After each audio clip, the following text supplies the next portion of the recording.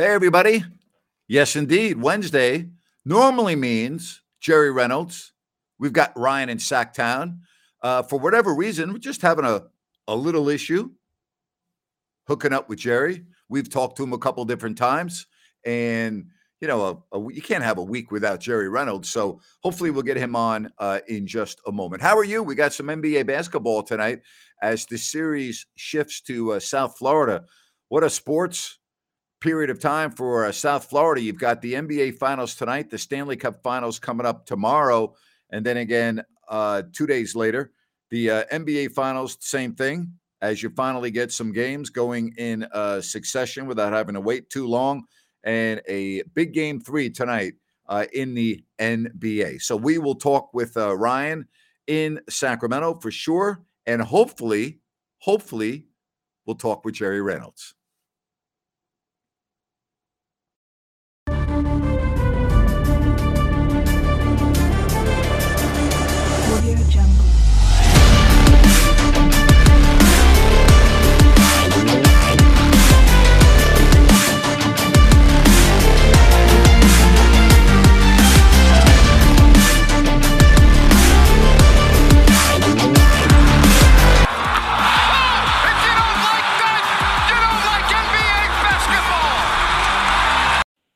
And hopefully it will be a holy moly Jim Bob Bowley, right?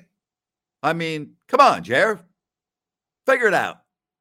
Mr. Technologically advanced 78-year-old man, the one and only Jerry Reynolds. Hopefully we'll get him on in a couple of minutes. But anyway, we do have a game 3 tonight. And, you talk about the Heat and what they've accomplished. And can they do this? I mean, yeah, I guess they can. They already beat the number 1 seed. They beat the number 2 seed in the East. Now they're 3 wins away from beating the number 1 seed in the West. So I guess so. I guess why not? I don't expect them to win both these games. I think Denver is too good. And so I believe Denver will win one of these next 2 games, and then it will be a best of 3. I look at Denver. I look at their roster. They're better, but Milwaukee was better. I think Boston's roster was better. Why would I think that just because Denver's roster looks a lot better, that they're going to win this series? I mean, Miami has answered every call. They bounced back. They've had big leads. They've blown big leads. They're never out of a game either, and they're never out of a series. I mean, it's amazing. They were coasting against Boston, and then all of a sudden, we're in a game 7, and you're thinking, wow, there's no way they're going to go and win a game 7 in Boston. And they did. It's just unbelievable. So anyway, we will have Ryan in Sacktown coming up in just a moment. And then hopefully, Ryan is on the phone with Jerry right now. Jerry's a beauty, isn't he? A couple of months ago, gets a new laptop, looks better, sounds better.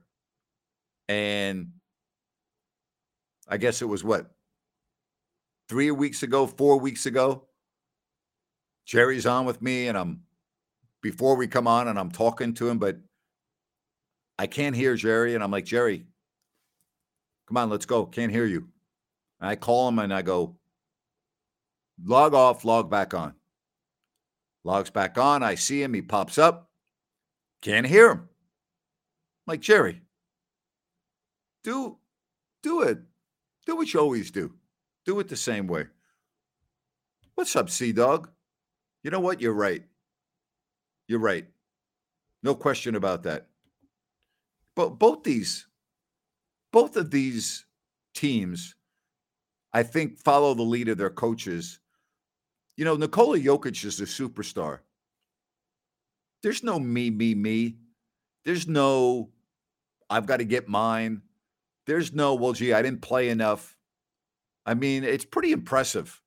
Same thing with Miami, right? They lose. Jimmy Butler steps up to the podium and goes, hey, if I had played better, we would have won.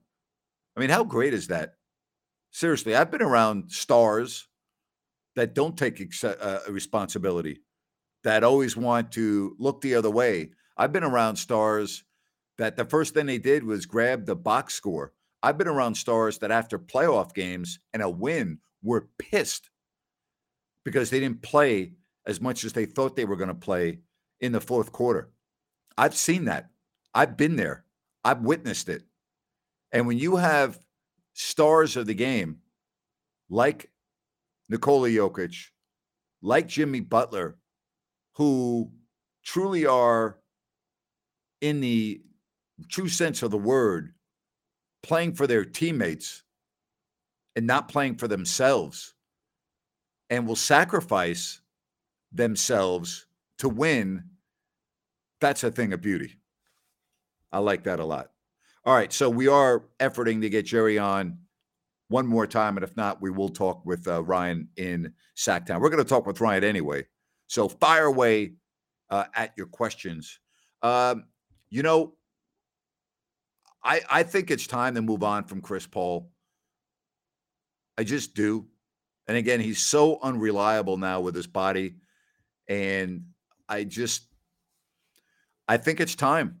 I think Chris Paul has gone as far as I think he's taken a team as far as he can. I know there are times when you watch him play and you're like, gosh, the guy's an assist machine and he rarely turns the ball over.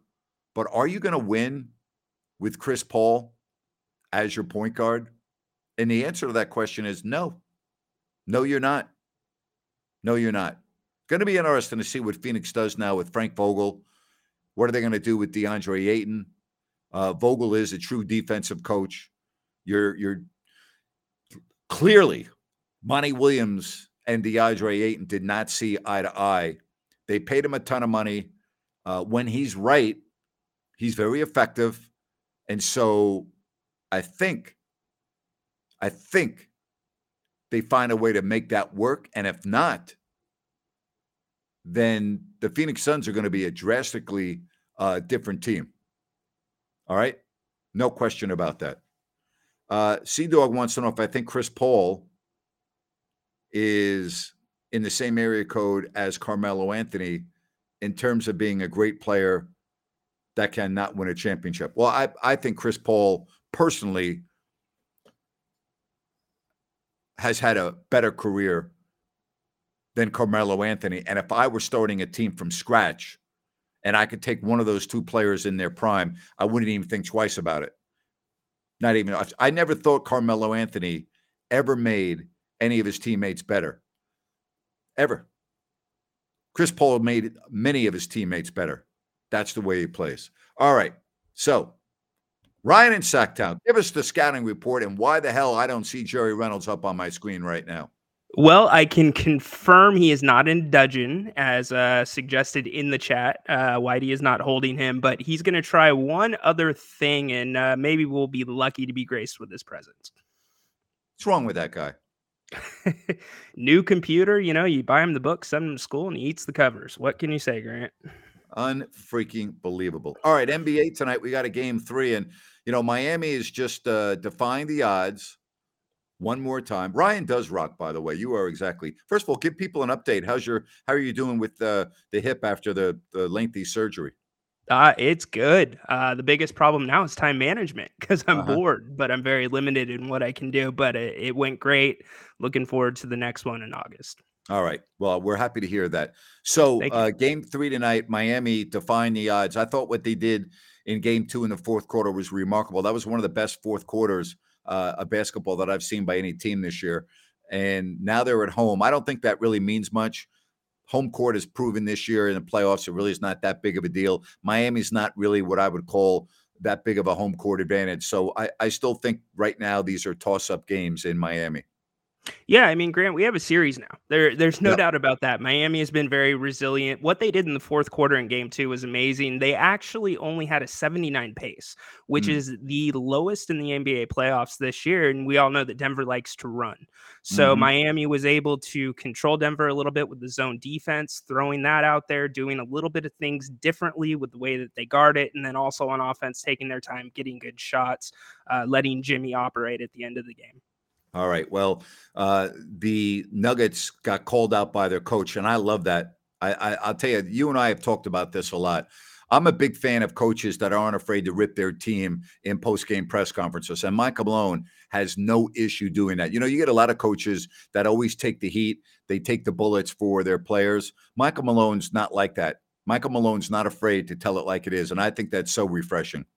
It is, and it's kind of that top-down mentality that the Kings had this year. It doesn't Mhm. matter if you're Domas, doesn't matter if you're Jokic, you are going to get treated the same. You're going to get called out the same, and I think that's refreshing for a team too. You know, it's not settled in the media because I think anything Michael Malone says to the media, he's already said in the locker room to his Yep. team.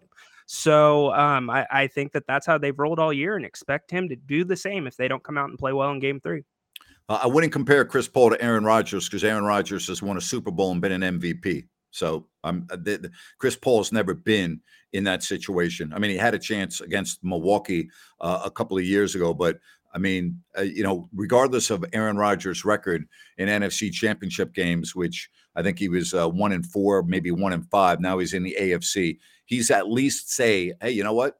I was a quarterback on a Super Bowl and won the MVP. So you can never take that away from him. You can't say that about Chris Paul. We were having this debate while you were on with Jerry Yep. with Chris Paul, being waived today about him versus Carmelo. And if I were starting a team from scratch and those two players were in the prime, it would be a very easy choice. I'm taking Chris Paul over Carmelo Anthony every day of the week.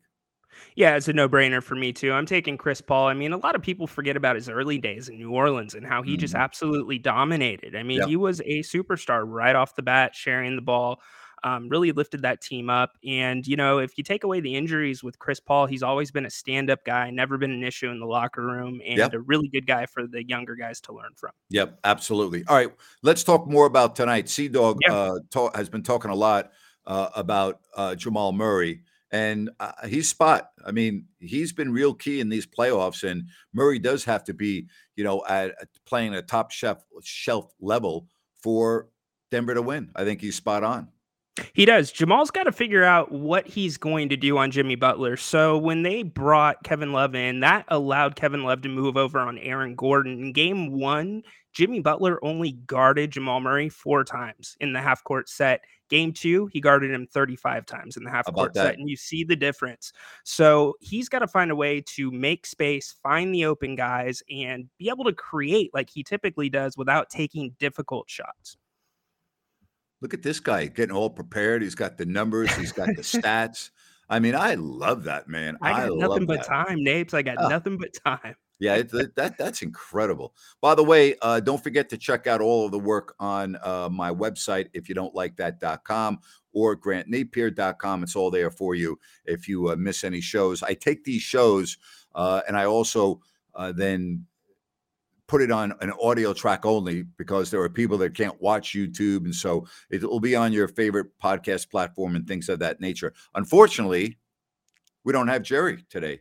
I mean, what the hell's wrong with this man? Seriously. Come on, Eh, Jerry. eh, If you're you watching know, right now, Jerry, really? Come on. And he's sitting there going, I'm trying. I hit the link. I've hit the link.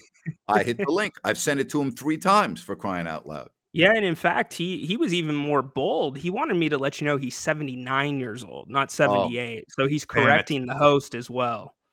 Yeah, I missed his birthday on January 29th. That's right. He is 79. Boy, next year is going to be one hell of a birthday. What are we going to do for Oh Jerry for boy. his 80th? We got to have a party for him or something. Do like a little block party, right? Every block he walks by, have a different group of guys celebrating, different theme.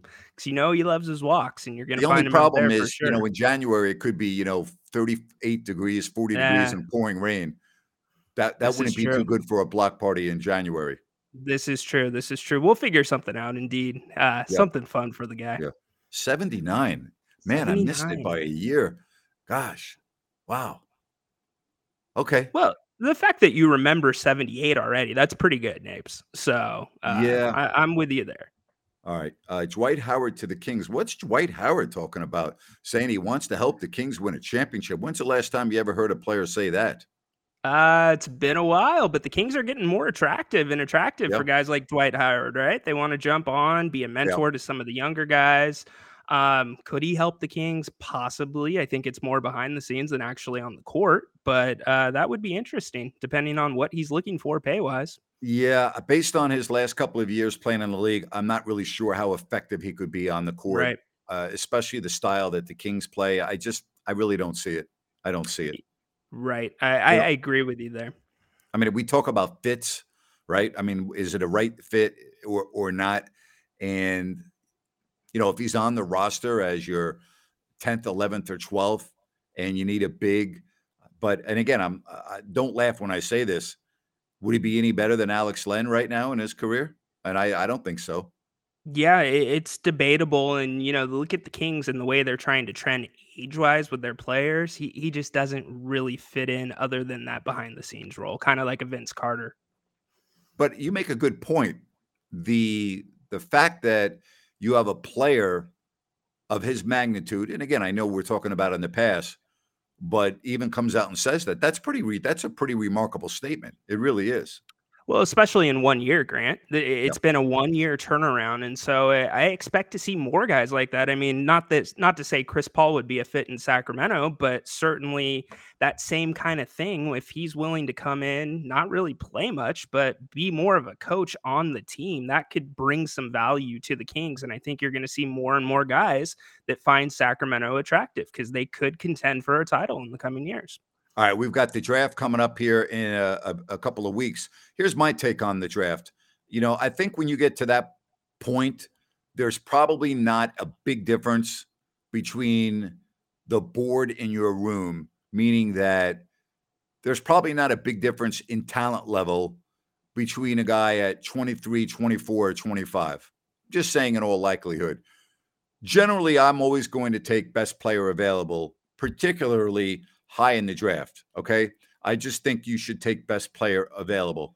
The Kings have learned that throughout the years, taking Joe Klein instead of Karl Malone, taking, Thomas Robinson instead of Damian Lillard. Okay. And there are many other examples, taking, Marvin Bagley over Luka because of the players that they currently had on their team. So I think at the top of the draft, you always take best player available, regardless of position. I think when you get in the 20s, the separation in the players is minuscule based on just looking at past drafts. You can get a gem. I mean, there are Tony Parkers, there are Nikola Jokic's, there are, the Al Horfords of the world. Paul Millsap, not Al Horford. I mean, there are examples of second round picks, and there are several in this series that are playing.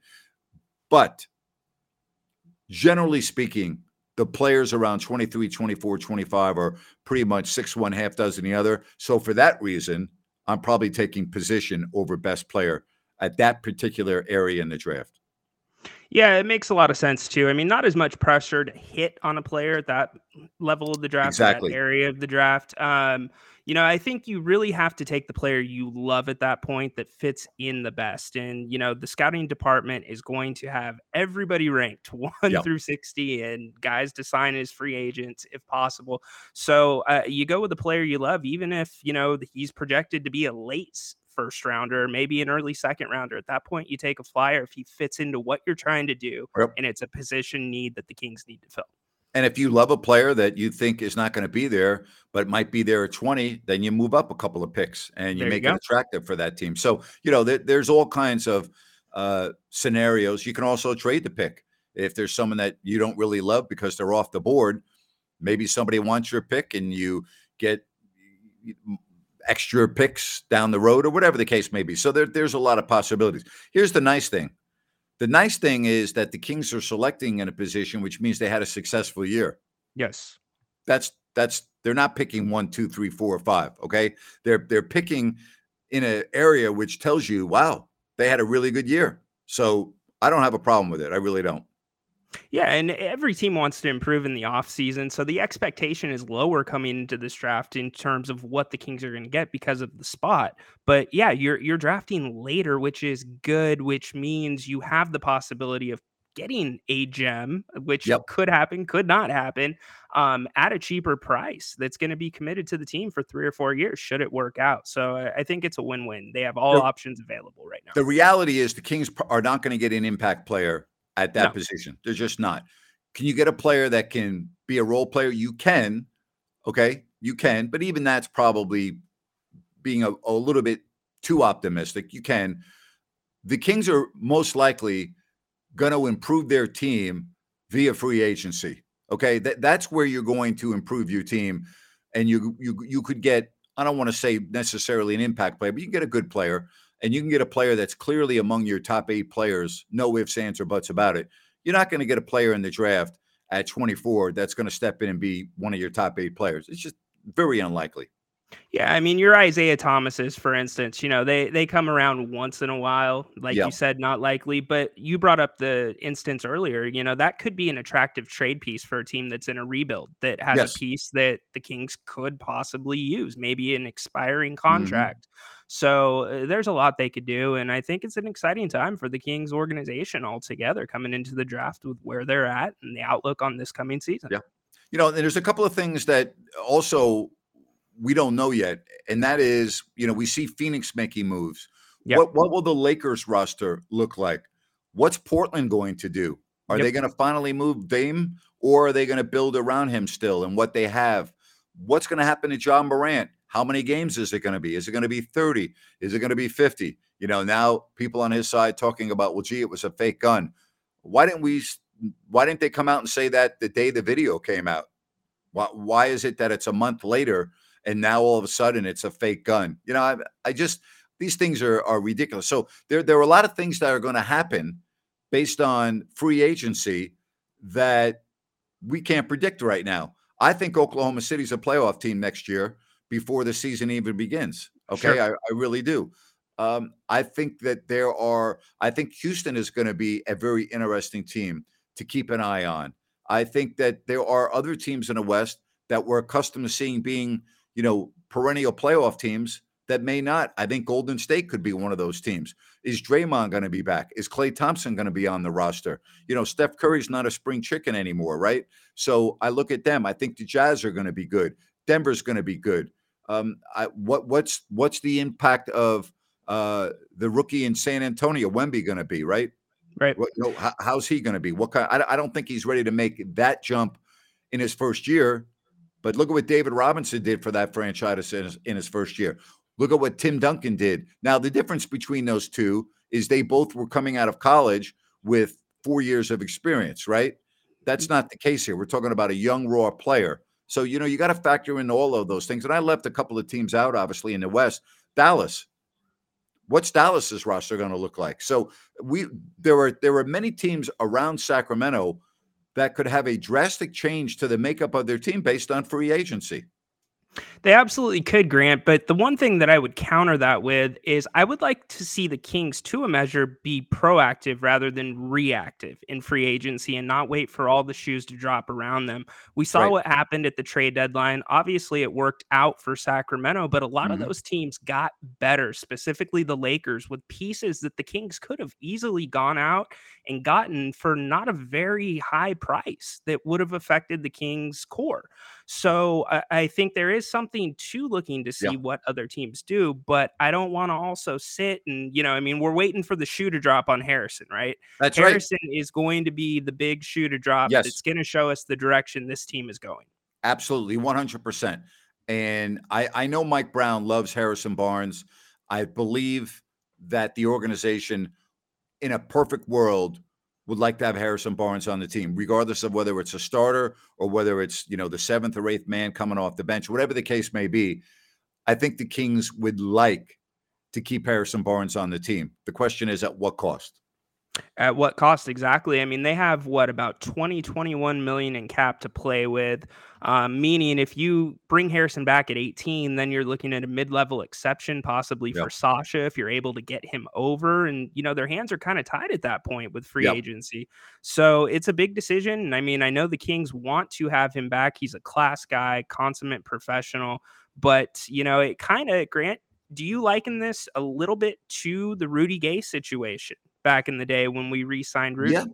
it is interesting. The reason why I did that is guess who just popped up on my screen? Oh, Is that Jerry Reynolds that's right there? Hello, sir. I tell you what, I don't know why it worked this time. I mean, it didn't work. What's wrong with 10 you? times, but it worked. What's this wrong time, with so- you? Huh? What's wrong with you? I don't know. I think there could be some demons, associated with me. But yeah, why didn't it work before? It works now. I don't know. I don't know, and I really don't give a crap. We're Well- on. We're on now, and by gosh, we're all healthy and looking forward to the game tonight. Yeah, it's not like I'm paying you a ton of money. Actually, I'm not paying you any money. So I understand. Like So- and I'm worth it. And I'm worth it. You could pay me double zero, and I'd be worth it. All right. We talked a little bit about the game tonight. Obviously, one thing that we should know by now, don't bet against Miami. I'm not saying they're going to win 3 more games, but I think that we have now learned, do not underestimate the Miami Heat, Sherry. No, they're such a scrappy bunch, and I mean, truly, they are a team. They've got a major star in Jimmy Butler, and then Bam Adebayo's a couple notches below, but then and a great coach, and they're going to make he's going to make good decisions. They were in the bubble, the finals a few years ago, and they, like I've said, I mean, hey, they beat the number 1 team in the East, Milwaukee, and then they beat the number 2 team in the East, Yep. and those were the 2 teams with the best records in the league. So That's right. So at some point, I still think Denver can win the series and will win the series, but I think it's going to be. I thought it was going to be 6 games. Now I'm really thinking it could very well be 7. I was telling Ryan, and I did a rant on this as well. I don't recall a team having a fourth quarter the way Miami did on the road in the NBA Finals. They took apart Denver in game 2 in that fourth quarter.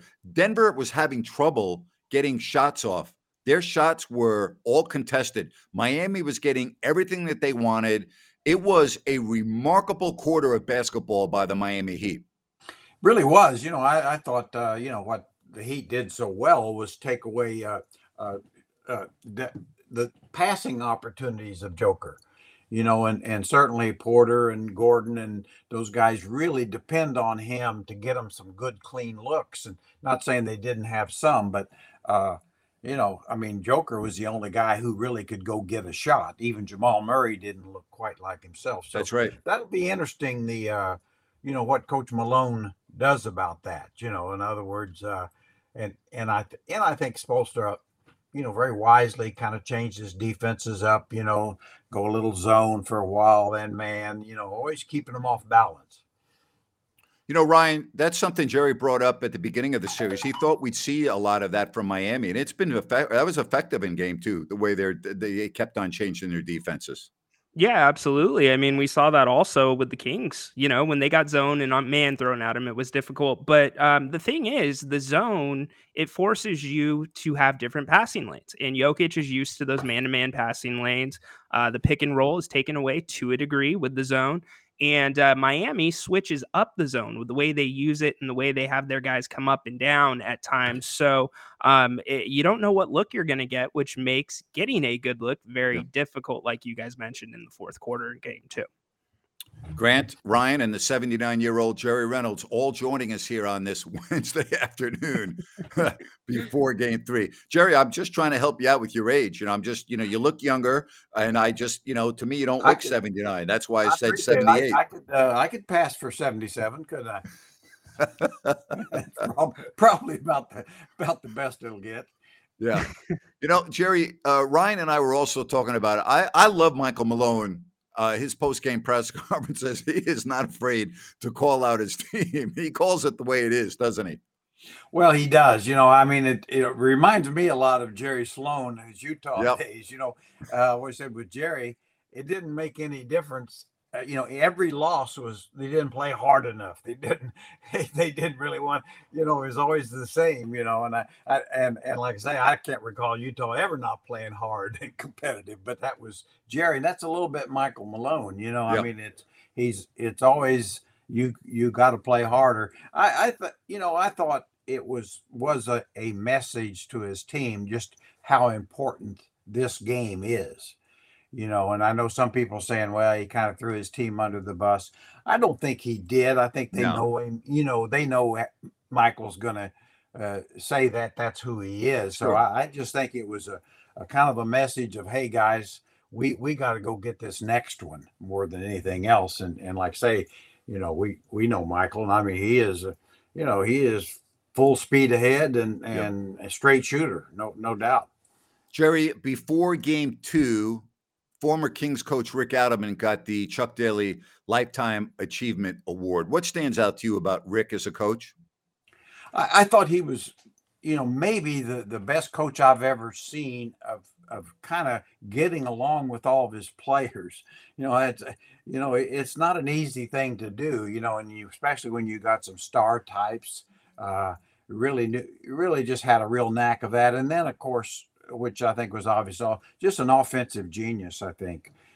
Certainly he took some of Coach Carrill's stuff and then adjusted it to the personnel he had. But his career speaks for itself. And as I've often said, I mean, he won 50-some games in Houston with Chuck Hayes as a starting center. That ought to get you. That was Hall of Fame stuff right there. and never was Coach of the Year, but he always said he didn't care about that stuff. You knew him a lot better. Rick's very reserved. Rick is. It's hard for me to put into words. Even me being the announcer and having a radio show, when I needed something from Rick, he'd always make it seem like he was like, "Oh, you're bothering me, do it." But that was just the way he was. I think he was pulling my leg half the time. But then when you got him in an interview, he was fabulous, and he was a family man, and he cared about your kids and your family. And he would always ask, questions. I'll never forget the time we were playing 2 games before the All-Star break. The first game was at Milwaukee. The second game was at Detroit. And for the All-Star break, we were going to Nassau in the Bahamas. And I asked Rick if my 6-year-old son could come on the team playing. And he said, yeah, no problem. No issue at all. And I'll never forget this. We're walking on the plane. And this was back when we were flying on a 737. And the coaches were sitting up front, and I walk on with Trent, and Rick stops me. And he goes, Trent, now listen, here are the rules on the airplane. Your dad, you see back there, your dad is not allowed to leave from that area. But you can walk up and down and go wherever you want. That doesn't surprise me, Right. I mean, and of course, I was lucky enough. I've known Rick since he was a player. Wow. With the Kansas City Kings and talked to him a little bit. I always say he and Mike D'Antoni were vying for the last spot on the team, and That's Phil right. Johnson cut Rick, and I always used to kid Rick about that a little bit. And I said, I told him, I told Phil you were the better player. I just want you to know that, so we can always be friends. and so and I like I say, we go so far back because he was a junior college coach like I was for a number of years, and of course, I used to kid him. I said, "You're a lot better pro coach, but I was way better junior college coach than you."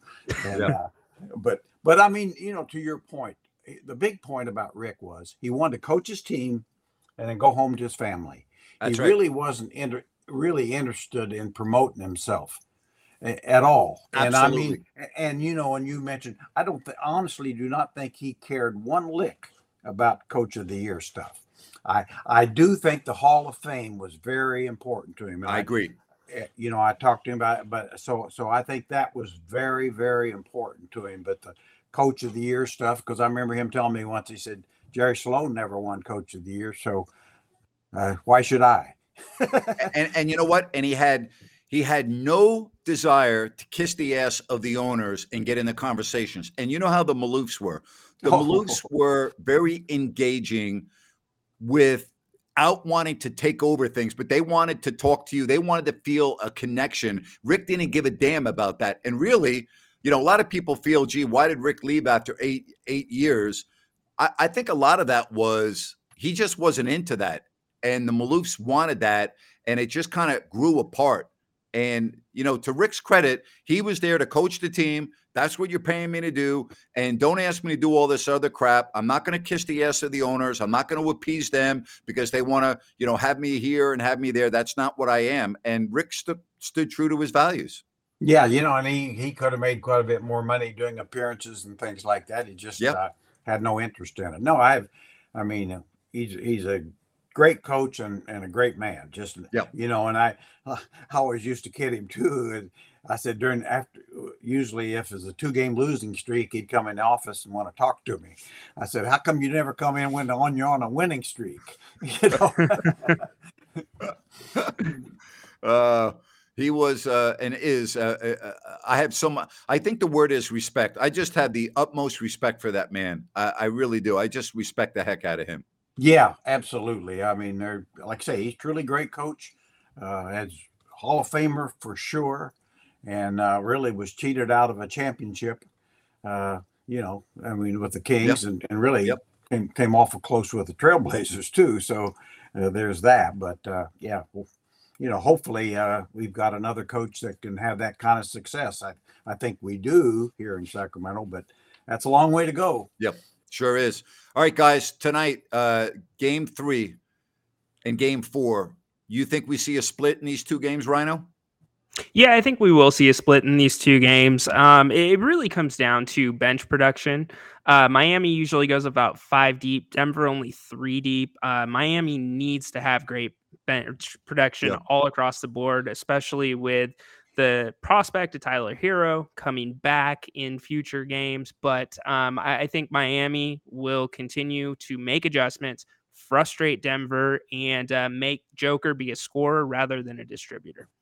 Jerry, what do you think? We see a split in these games 3 and 4? I think we do. I agree with Ryan, and certainly the bench is such a key because Denver's bench is thin, so they all have to play well. I think Coach Spoelstra's got a little more things he can do. I really think the key guys tonight are Kentavious Caldwell-Pope and Michael Porter Jr. Mm-hmm. I think they one of them has to have a big game, if not both.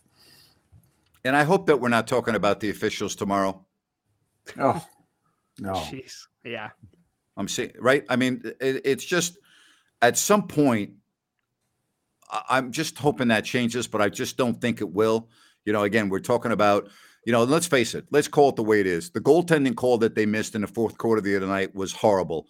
And I would love to see that being part of the replay system. The question is, I don't know how you would do it because the game continued on because there was no whistle. And let's say the game goes on for 90 seconds after that, and there were 2 or 3 baskets made. I mean, what do? Do you just add 2 points to the team that got screwed on goaltending? Or, it's not as easy as you think. Jerry, what do you think about that on goaltending? Well, you make a great point. I mean, although I say there's a precedence for it because of changing 3s to 2s and 2s to 3s after the fact.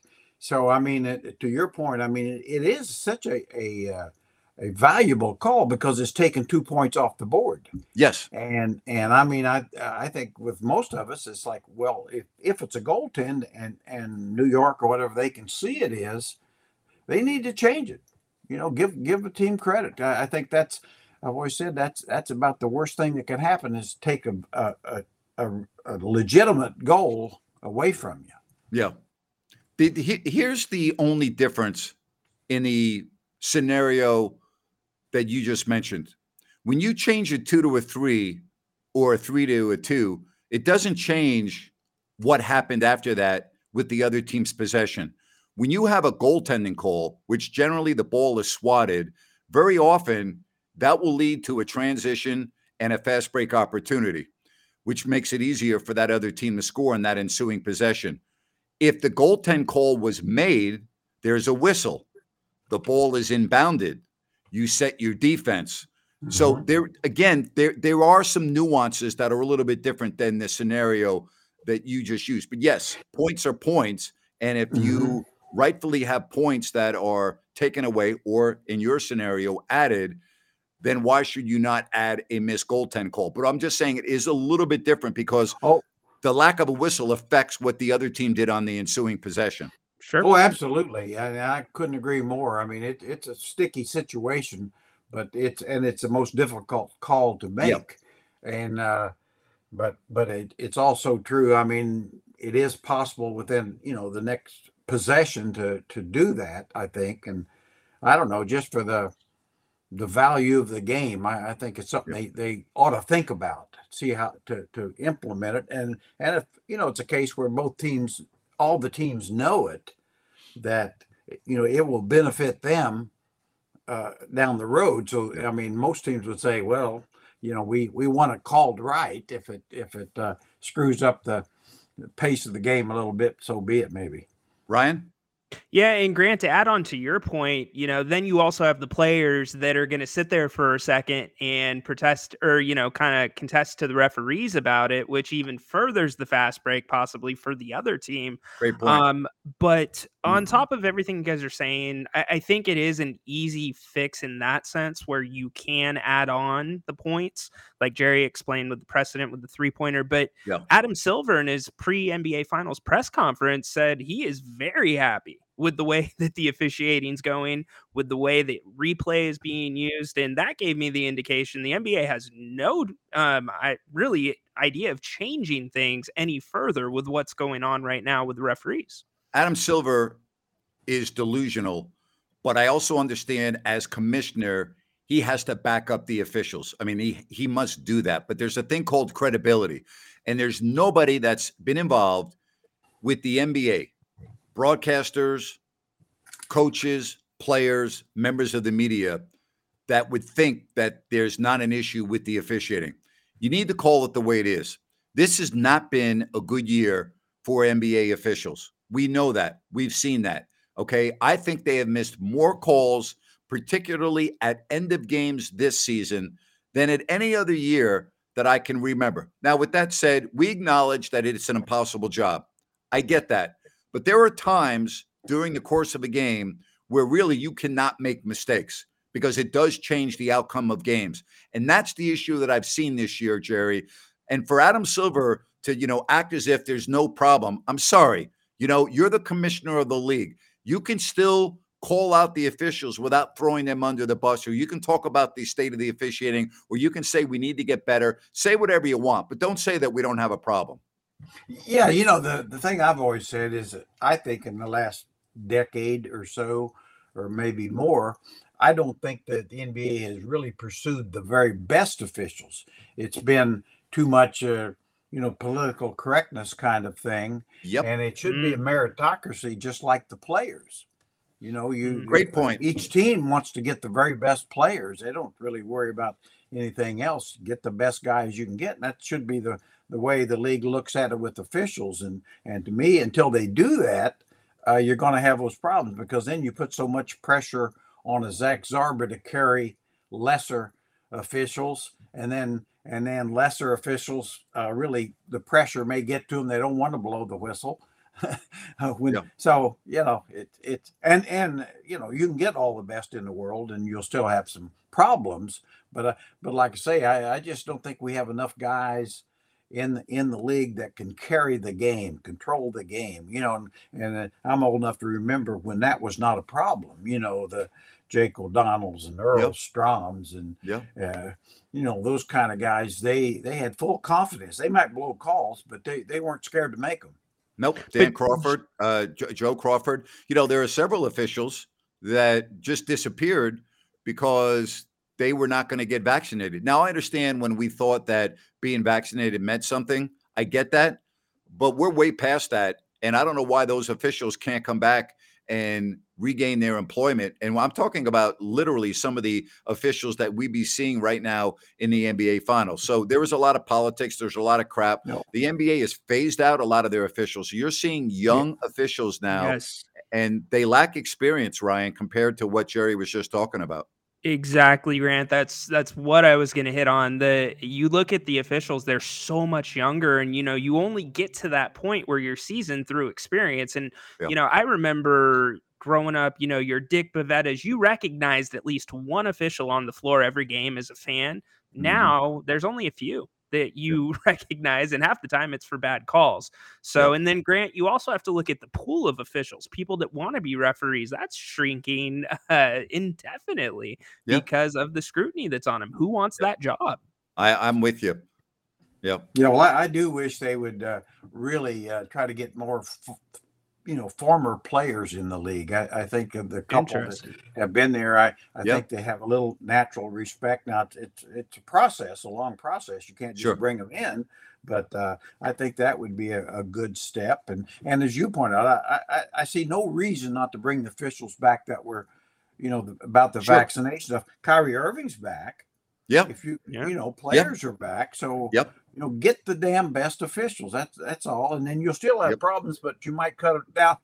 Instead of 10 a game, you might have 4 or 5. It's got to get better. Jerry, as they say, better late than never. Thanks for fighting through the internet issues at the Reynolds estate and joining us. Greatly appreciated. Well, now, just getting to be with you guys have made my day. I was really panicking here and I thought about cussing, but I let it pass. I want to be a good guy. So you guys, always great to see you. Have a great rest of the show. All right. Take care. Well, the rest of the show. Thank you, bud. Ryan, so happy to hear about your recovery with your hip. I'm going to sign off here and we'll say goodbye. I got to get ready for my Listen App show on my Open Forum Wednesday, but very happy to hear you doing so well, my friend. Thanks, Napes. Really appreciate it. Great to be back. All right. Good stuff there. And don't forget, we are talking about Bennett's, Roseville, Sacramento, and soon coming to Rockland. Prime Seafood and Steaks. Go to Bennett'sRestaurants.com. You can check out the menu, get food to go. Don't forget about their weekend brunch, the weekend prime rib, over 50 different types of wine available by the glass. That's Bennett's, Bennett'sRestaurants.com. Thank you so much for joining us here. Open Forum Wednesday coming up on Listen App. You can download it. Doesn't matter, Android, Apple. You can check me out. That's coming up in about 10 minutes from now. Thank you very much for joining us right here on If You Don't Like That. Bye-bye.